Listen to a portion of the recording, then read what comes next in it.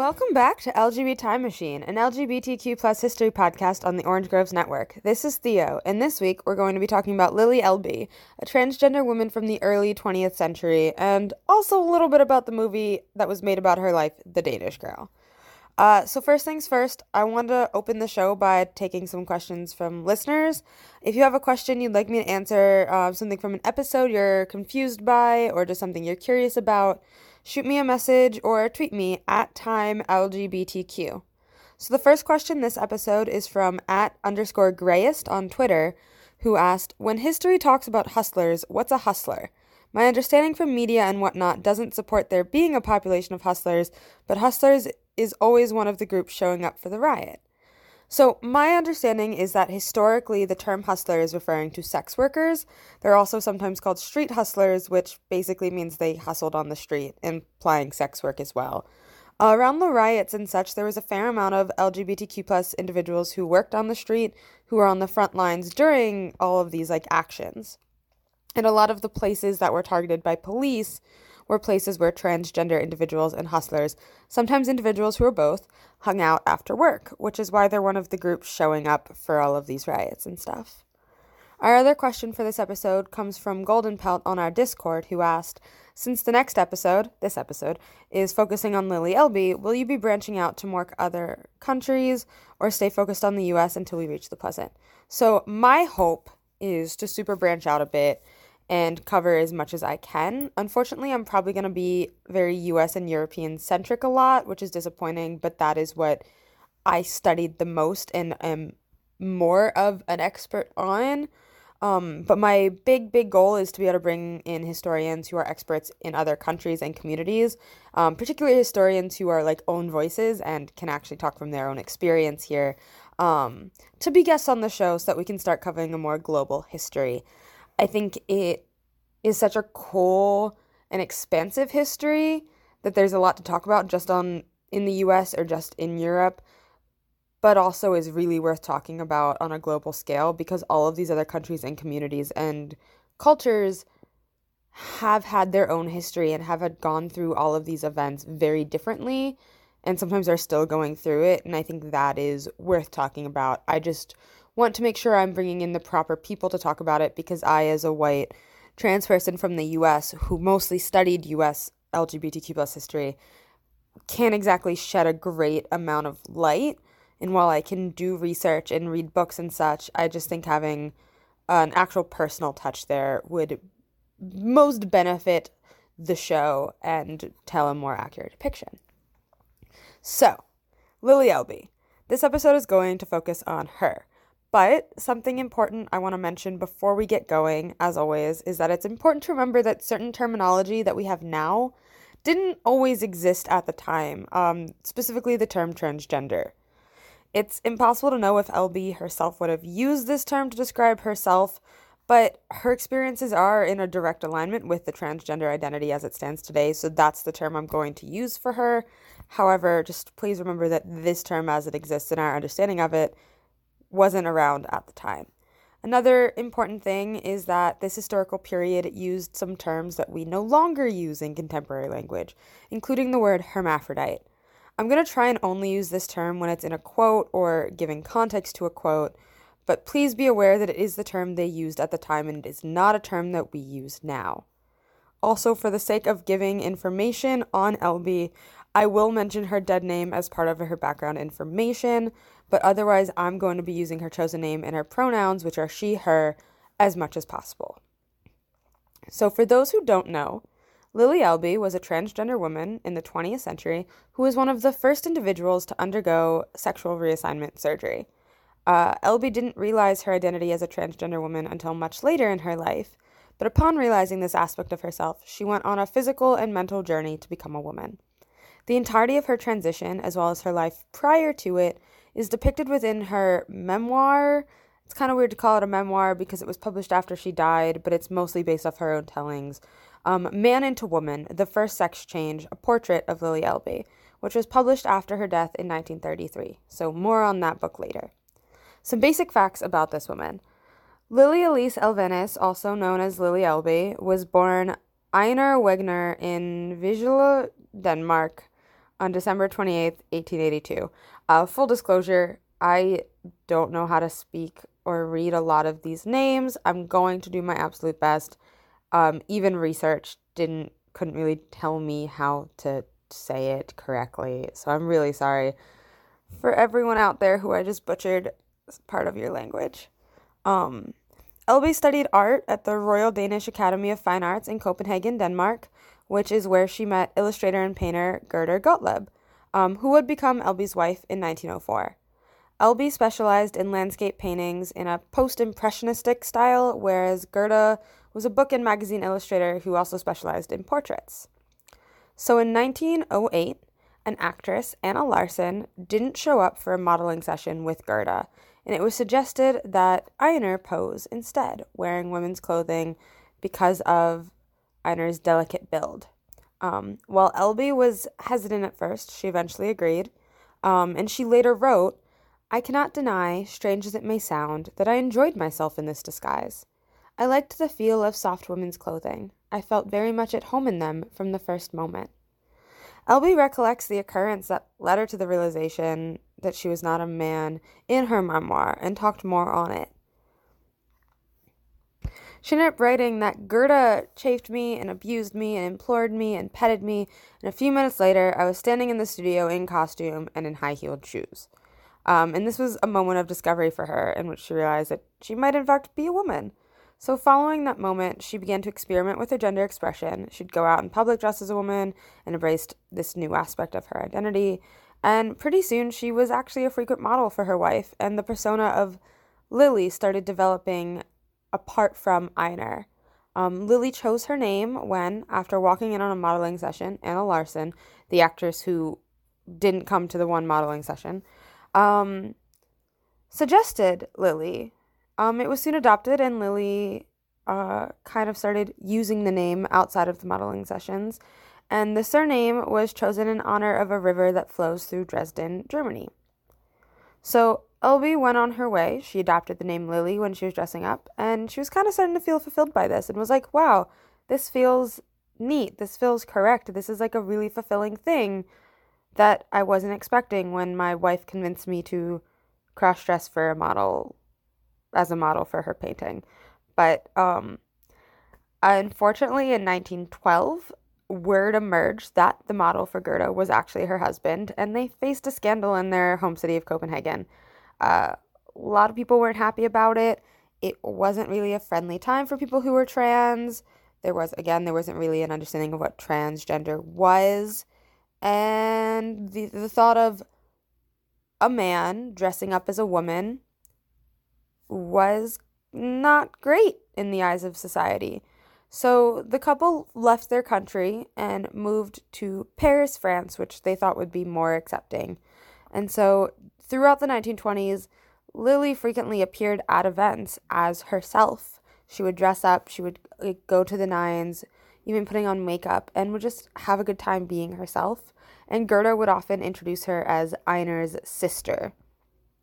However, Lily often felt ill at ease as her legal identity, her birth name as this male person. And once she was exposed to life as a woman, even out and about, she chased after it and was dressing up as a woman more and more and going out to social events, sometimes even without Gerda. Gerda recounted numerous times when she would stumble upon Lily blatantly flirting with men, and being asked later, Lily began to examine her identities as two separate entities. Lily and I became two beings. If Lily was not there, we spoke of her as of a third person. When Lily was there, that is, when I was not there, I was spoken of between her and Gerda as a third person.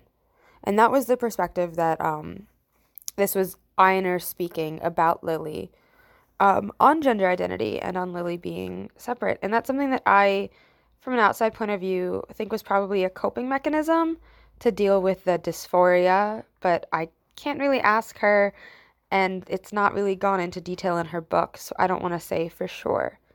I will say this is a fairly unique point of view on the matter, that your trans identity is an entirely different person and persona, but it's also one I can kind of relate to in a different way. Like, who I was before I came out feels like a different person entirely to who I am now.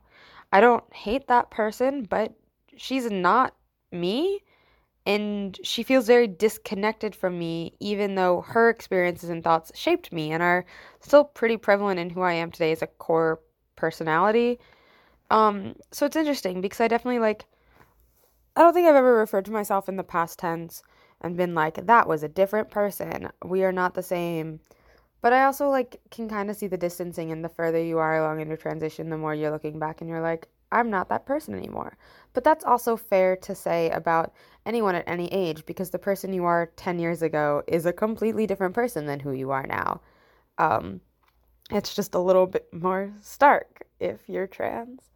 But anyway, this episode is not about me or my transition and is about someone much more pioneering. So, dysphoria being trans, separate entities. There wasn't really a lot of scientific precedent for being transgender, but there was some vague and not entirely accurate understandings of sexuality and biological sex that were starting to develop. Scientifically, the topic of individuals who had inconclusive sex characteristics, sometimes termed hermaphrodites, was becoming more researched, and in turn, that encouraged research into other aspects of biological sex and its relation to gender, although they didn't think about gender in the way we do today.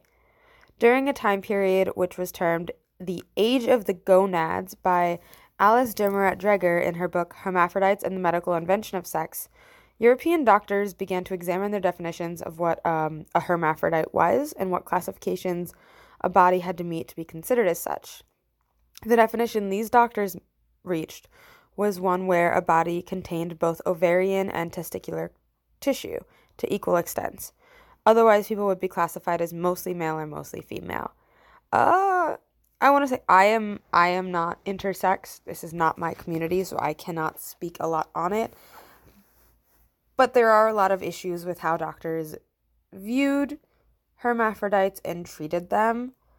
And while the classification of this was paramount to understanding the evolution of sex reassignment surgery, and that all of the surgeries which were practiced in the 20th century were derived from experiments done to fix people who were incorrectly classified as male as female at birth. And so that's another thing. I say fixed loosely and with air quotes because it seems extremely unethical to do a surgery on a person without their permission to make them more aligned with the sex that you as a doctor think they're supposed to be, or that you as parents think they're supposed to be.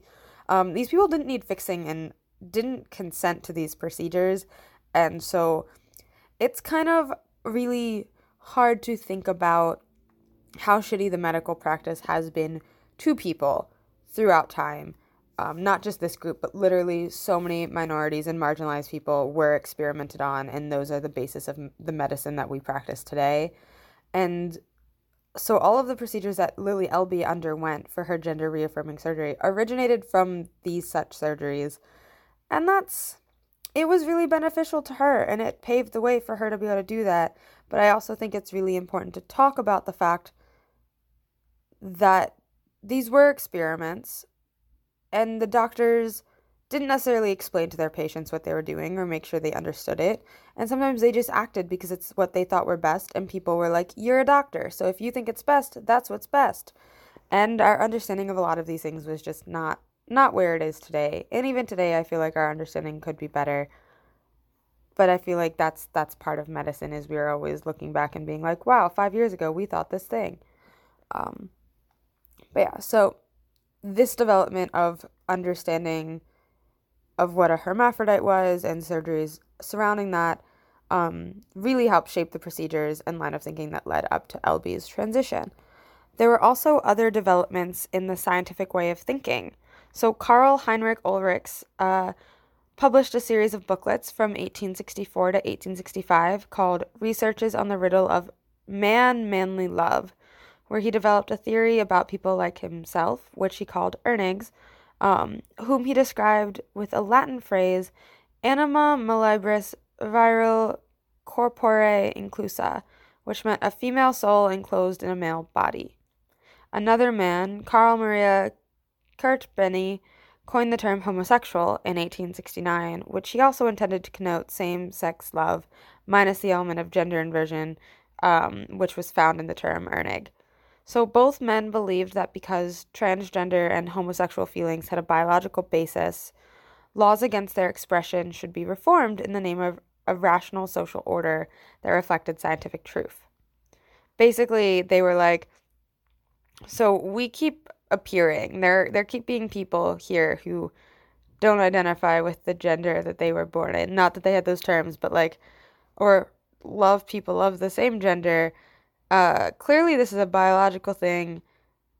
Since it's biological, we should really kind of consider how we rule against it legally.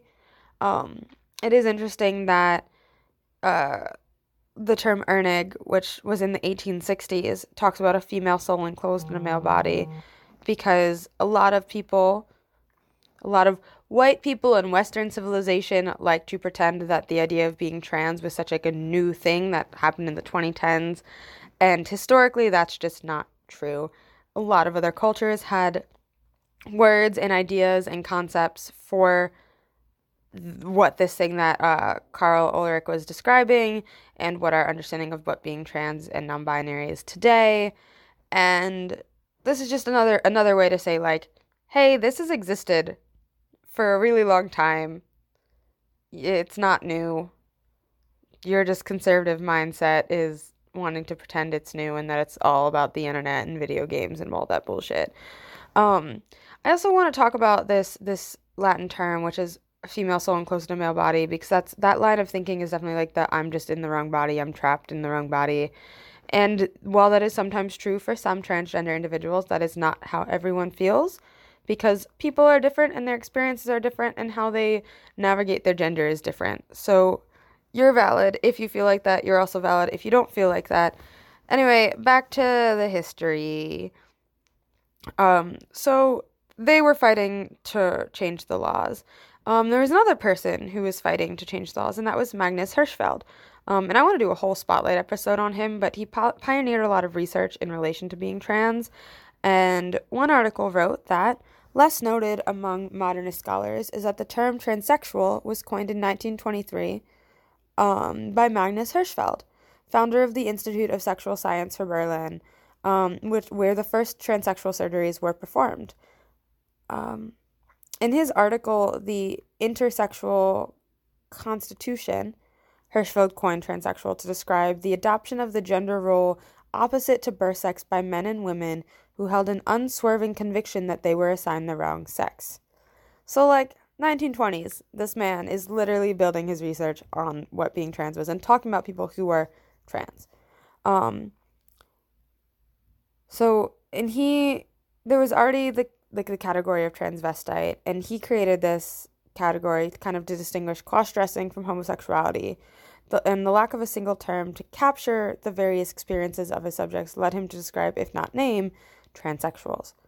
Hirschfeld studied gender and sexuality, and his concept of sexual intermediaries, the idea that every human being represented a unique combination of sex characteristics, secondary sex-linked traits, erotic preferences, psychological inclinations, and culturally acquired habits and practice, helped revolutionize thinking around gender and sex.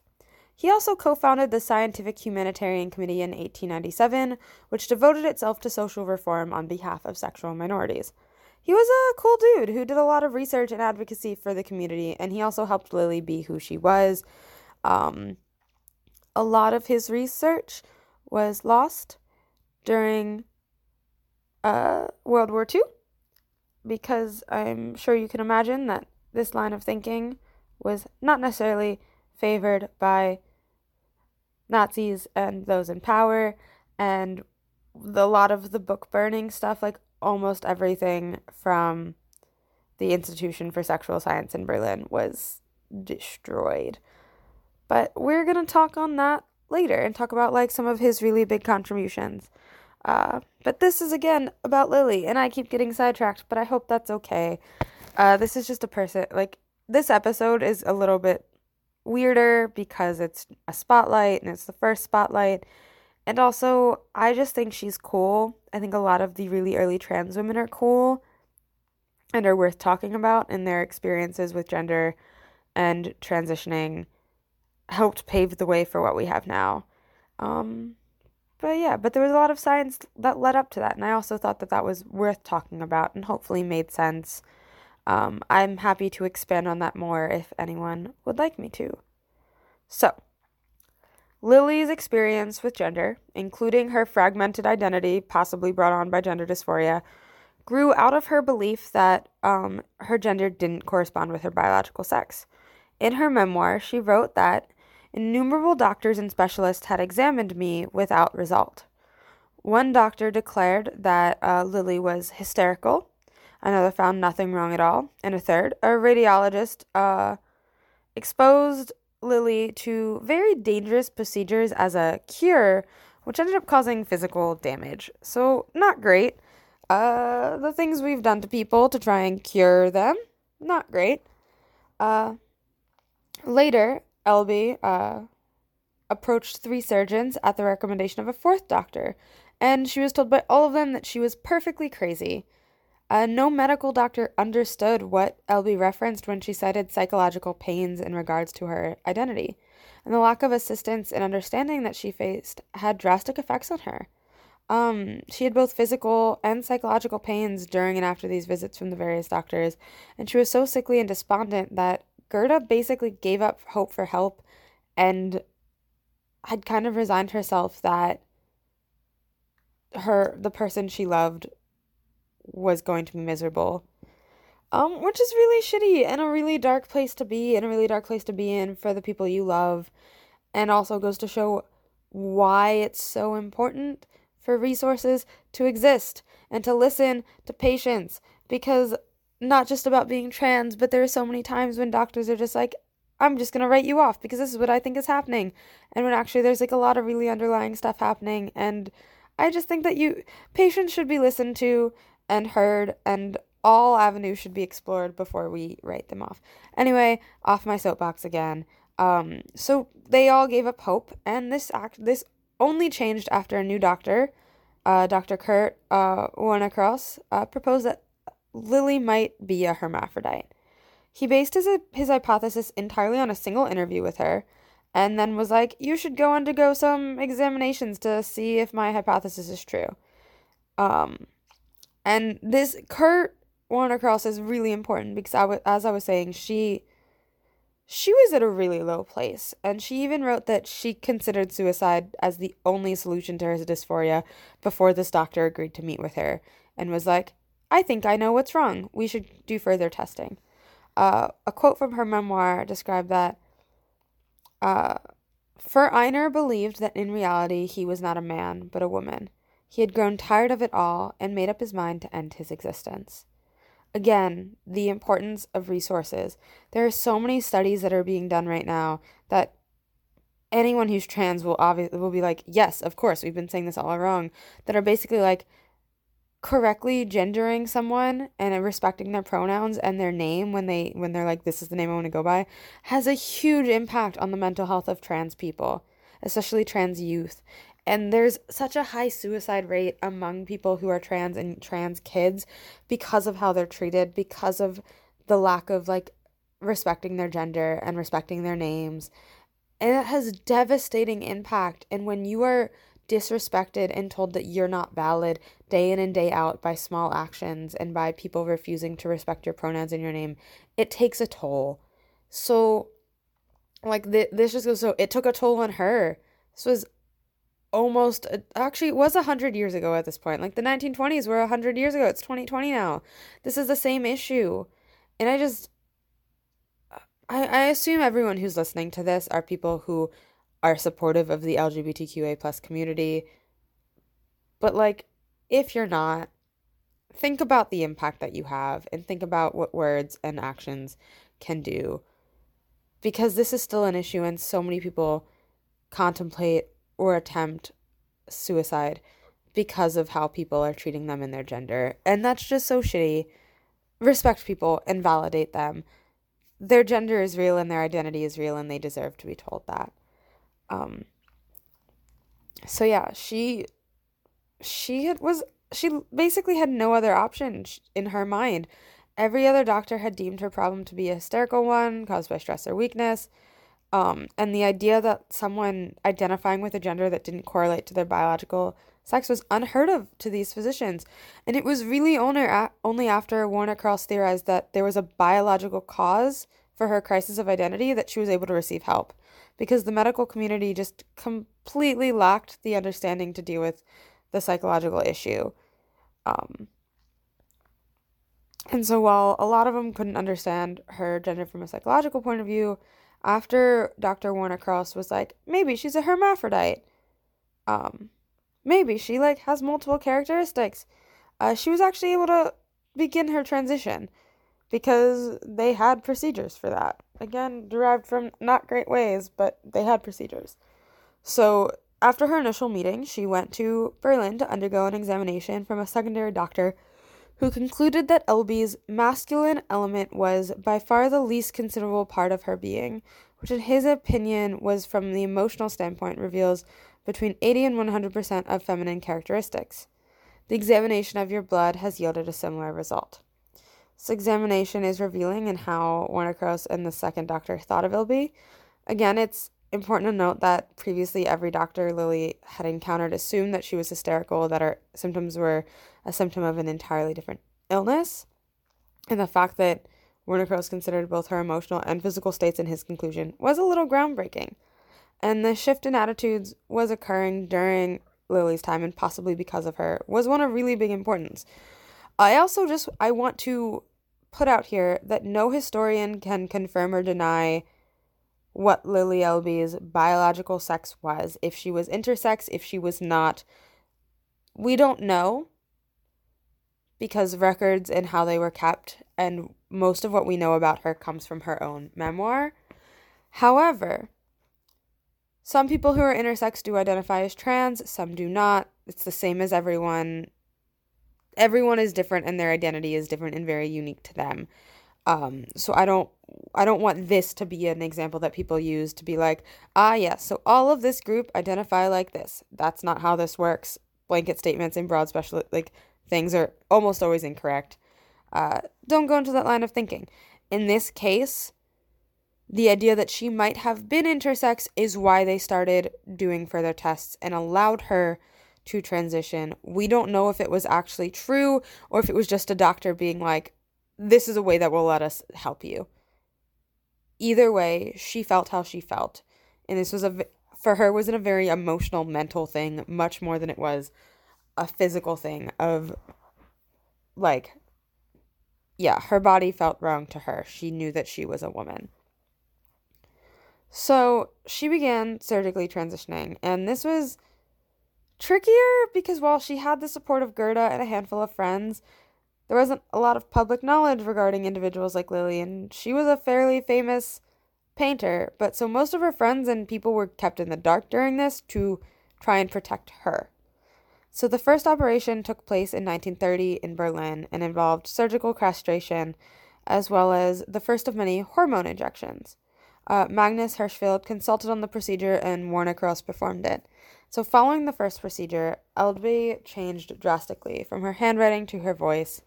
No explanation is given as to how such things were altered so differently, but within her memoir, she describes it as if she were finally set free to be herself. While there are no sources which explore the sudden shift, it's quite possible that it was rooted in a psychological thing and that she finally felt empowered by people respecting her and allowing her and helping her be who she are, that it freed her of the dysphoria and the emotional box that kept her acting in a masculine fashion. It's also possible that after waking up, she just finally felt free to act as herself. It could have been a hormonal change. It could have been so many things. We don't know anything about what happened other than she was much happier and was acting much more feminine after her first procedure, and this brought her great joy.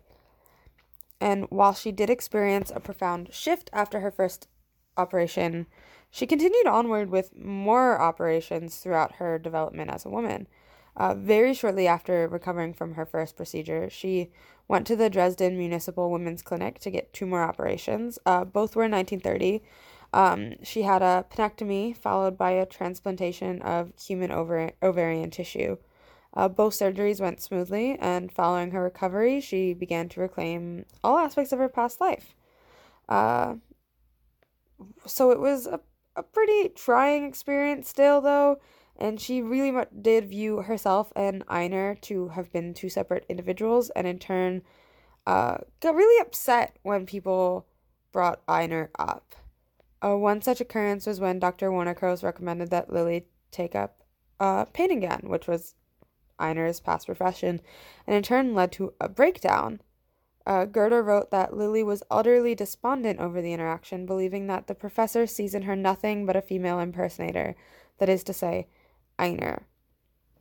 This is significant because it again reveals the topic of dysphoria in Elby's development, and the idea that someone, whether it be an old stranger or an old friend or a stranger on the street, might recognize her as someone who had once been a man, was one of Elby's worst nightmares. She wanted no connection to Einar, his life, his manhood, and required the support of her friends and family in removing all traces of Einar from her life. So, she cut out a lot of people from that part of her life who she thought might, at some point, bring this back up or see this connection.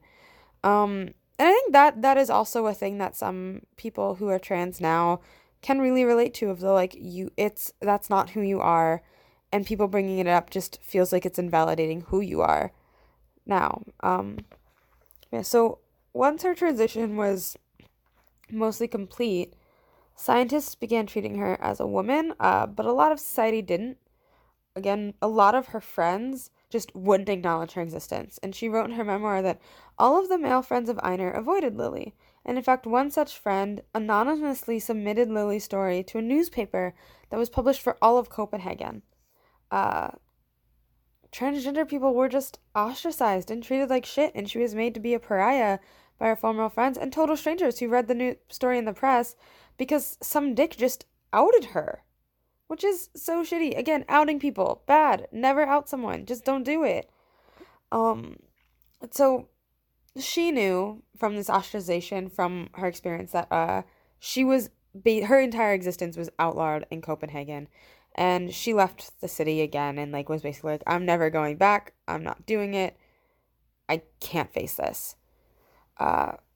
So in spite of this, or perhaps because of this, she appeared in court to petition the King of Denmark to validate her identity as a woman. So days after her petition, she was made aware of the king's decree, which declared invalid the marriage conducted between Einar and Gerda, and within months her legitimate papers were in order. By royal sanction, Lily was permitted to use her name without challenge of legality. So, while members of society didn't feel comfortable recognizing Elby as a woman, the king's decree kind of left no doubt, especially because her case was supported by some members of the scientific community. So literally had an official passport under the name of Lily Isla Elvenes in October 1930, because King Christian X of Denmark was like, yep, she's a woman now, and a woman can't be married. So, nope, can't happen. I'm annulling it. And I don't know what he was thinking. I don't necessarily know why he was like, this is illegal.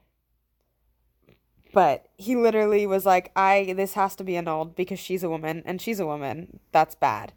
And so by doing so, he literally was like, yeah, this woman right here in front of me is a woman. Don't care what the paper said she was born as. She's a woman. So that was great. The king literally said it. If only the people now would keep saying it and accept that. But, them's the breaks. So also, in this annulling of the marriage, it was a very amicable thing, and they remained friends. Lily was able to reunite romantically with a childhood acquaintance turned lover, Claude Lejeune. And he proposed to her and invited her to travel with him, and she was like, heck yeah, I love you, I want to have a life with you, but also something still feels like it's missing. She felt that herself was missing, and upon sitting down again with Dr. Wonnekrose in Dresden, she realized that what she needed before she could continue with her life was that she wanted to be a mother. And she asked doctors to operate on her one final time to help her do this. Again, this is a personal thing that she felt she needed. She wanted to be a mother. That's part of her personal journey. But so her final operation involved the implantation of a uterus and the construction of an artificial vagina. Unfortunately, her body rejected the new uterus and she suffered from an infection. Drugs to prevent rejection weren't readily available yet, and I don't think they became available until like the 1980s, maybe. And on September 13th, 1931, she died from cardiac arrest brought on by the infection caused by the rejection of this. So, which is really sad that she, in her quest to be as much of a woman as possible and wanting the full experience, her body just couldn't handle that, and medical science wasn't quite up to that level, and so she passed away. But she passed away being fully legally recognized as a woman with her name as she wanted it to be. And I think that's something that's important. And I think it's also important to recognize that, like, she wasn't super well known at first, but her memoir is what drew attention to her as a historical figure and is why we can still kind of talk about her and know about her. So it was published in the 1930s, but then in 1953, 22 years after her death, Man into Woman was published in English. And it was sold as a pulp novel, which is odd, but I think that's because it was like the only way to really get it published without all of the politicians being like, oh, this is sin. And it was one of the first books to talk about transgender people. It is technically written by Ernst Ludwig Hathorne Jacobson, who was a dear friend of Elby's. He used her letters, diary entries, personal conversations, and her own writings to write this book. He also gave everyone pseudonyms for their protection. So if you ever read it and you're like, some of these names seem a little off, he did that on purpose to try and protect anyone and protect their legacy, I guess. And it's interesting because in this book, Elby's sexual desire is constructed entirely separate and different from Elby's. Or from Einer's, I mean. And Einer was very happily married to Gerda and loved her dearly, but as part of her transition, Lily realized that she was attracted towards men, and that's who she wanted to pursue. And so she did.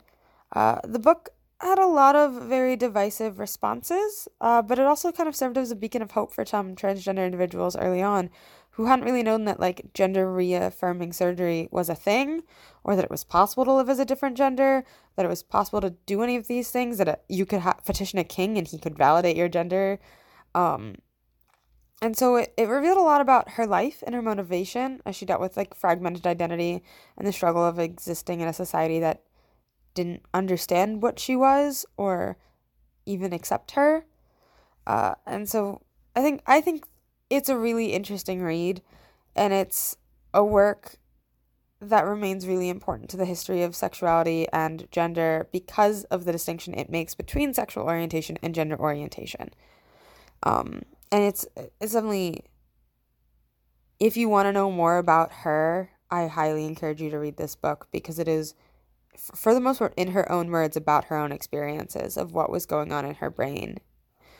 And I think I much prefer us talking to the people and learning their experiences from them instead of, watching a movie by Hollywood. So that movie, it's called The Danish Girl. It was directed by Tom Hooper. The screenplay was by Lucinda Coxon, and the book was by David Ebershoff. It starred Eddie Redmayne as Lily and Alicia Vikander as Gerda, and it came out in 2015. Full disclosure, I hate this movie. I hate this movie for a lot of reasons. And I'll touch on some of it now because I would much rather you know who this woman was and want to go explore more about her in general, or want to learn more about the science behind her transition, if that's what you're into. Don't fucking watch this movie if you want to learn about her. It's just disrespectful, and it is a disservice to her and everything she stood for. And there are a ton of articles out there by people who are a lot more eloquent than me about why cis actors shouldn't play trans characters. So I'm just gonna link some of those in the to read section. But I don't super love that a cishet man was cast to play a trans woman, but like, what's new in Hollywood? Super don't love that Redmayne got called brave and heroic for his portrayal of a trans woman. Because like, oh wow, look at this straight man. Look how good he's doing. He's really capturing this emotion.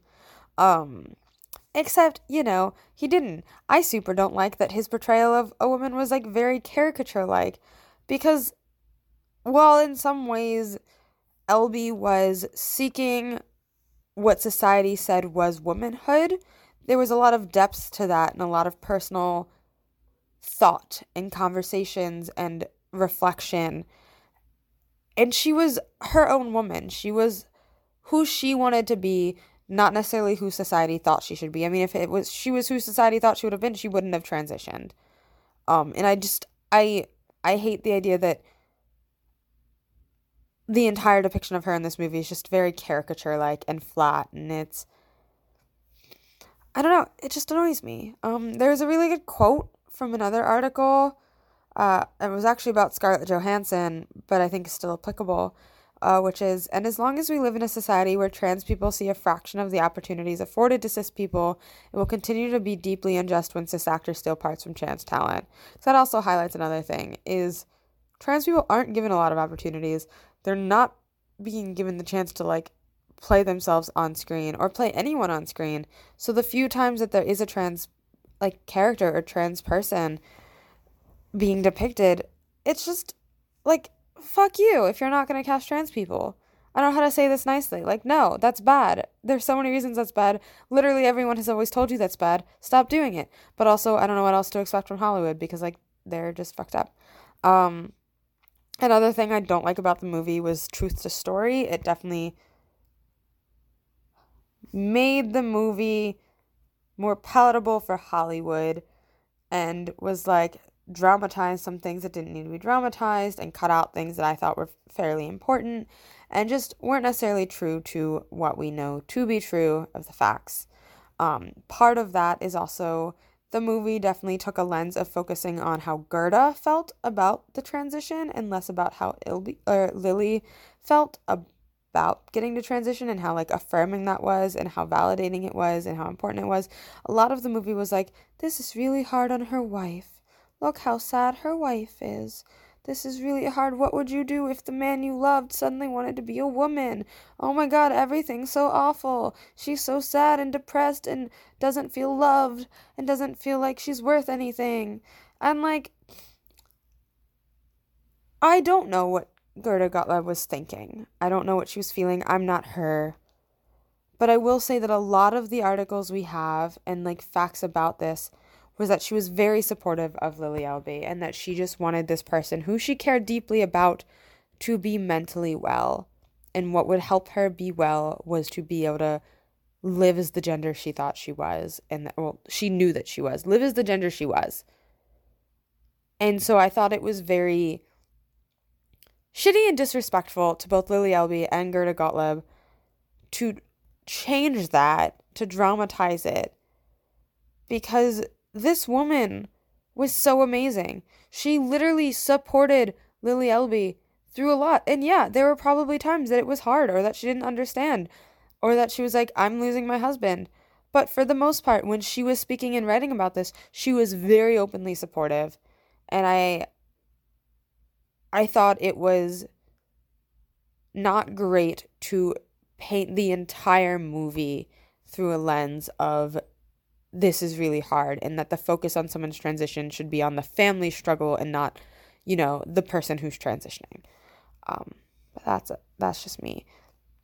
There's one other review that I thought really touched on something that resonated with me, which was that it's discomforting as hell being so early in my own transition and seeing words like bravery and heroism used to describe Redmayne, even though he'll be able to shut off the experience after his probable Oscar win, all the while having it be a matter-of-fact point of life for me and millions of other trans women like me. And you get this in Redmayne's performance, of course, only instead of approximating a single individual, he's approximating femininity itself, ratcheting his exaggerated nervous physical tics to 11 when playing both Einar and Lily. As Einar, he's doing a proto-Stephen Hawking with shaking hands, sad eyes, and a sickly complexion and a breathy voice. As Lily, he performs womanhood by way of stereotype. Another reviewer described his acting as exaggerated, simpering body language, all head ducking and languid caresses, which she learned studying a peep show stripper, someone who is herself play acting a faux femininity for men. And there's a lot of things in the movie, like how they show when she's first dressing in the dress and putting on makeup as a model, the close-ups and everything, the tucking of her penis. There's just a lot of focus on things that are almost fetishizing and intrusive, and it doesn't really invite empathy or understanding to this woman and her journey, but it just kind of otherizes her and pushes her away. And I don't know. Another article talked about like the sad man in drag thing, which is kind of what they do in this movie. Like, it's all about her fashion and her makeup and how she did these things, and not exploring the finer points of her femininity and her transition and all of these things that I think like people who are trans just know the complexity of. That it just is so frustrating because you can just watch the movie and see it's like, it's not that. I don't even know what you were trying to do, but this isn't it. So there's just, yeah. I don't like the portrayal of Lily. I don't like the casting of a cishet white man to play a trans woman. I don't like the focus on how hard it is for everyone around her for her transition. I don't like the fetishizing aspects of it. There's just a whole lot. So don't watch the movie. Go read Man into Woman, or go do some research. Go to the further reading section. Please just look at how cool this woman was and appreciate her and everything she did, and how groundbreaking her surgeries were, and how they paved the way for a lot of things.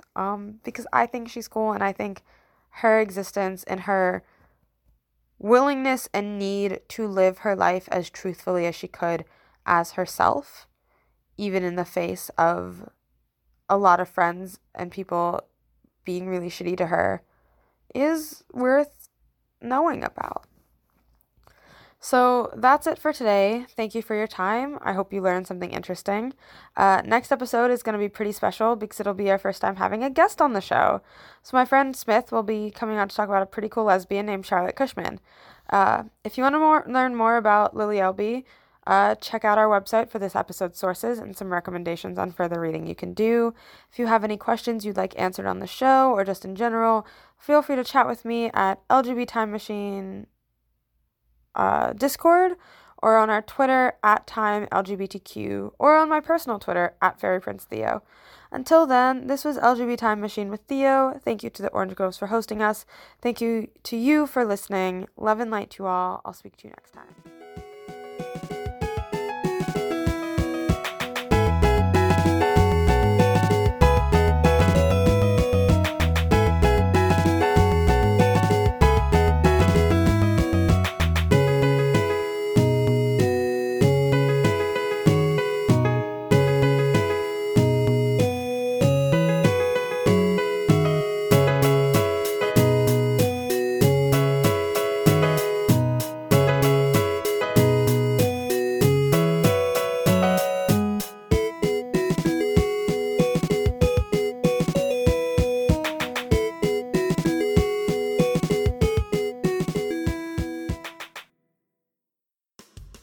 Hi, I'm Caitlin. And I'm Joe. Sugar We're Going Down podcasting is exactly what it sounds like.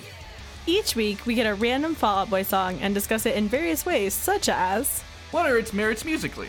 Is it a bop? Does it have chugs? Its lyrical complexity. Sometimes Pete writes a triple entendre, and sometimes he doesn't even finish the first entendre. Does the video make any goddamn sense, though? Usually no. How gay does it make us feel? usually a lot of gay. Subscribe on Apple Podcasts or your personal podcatcher of choice and get a new episode every Wednesday until it kills us. Caitlin, is this more than you bargained for yet? Honestly, it already is.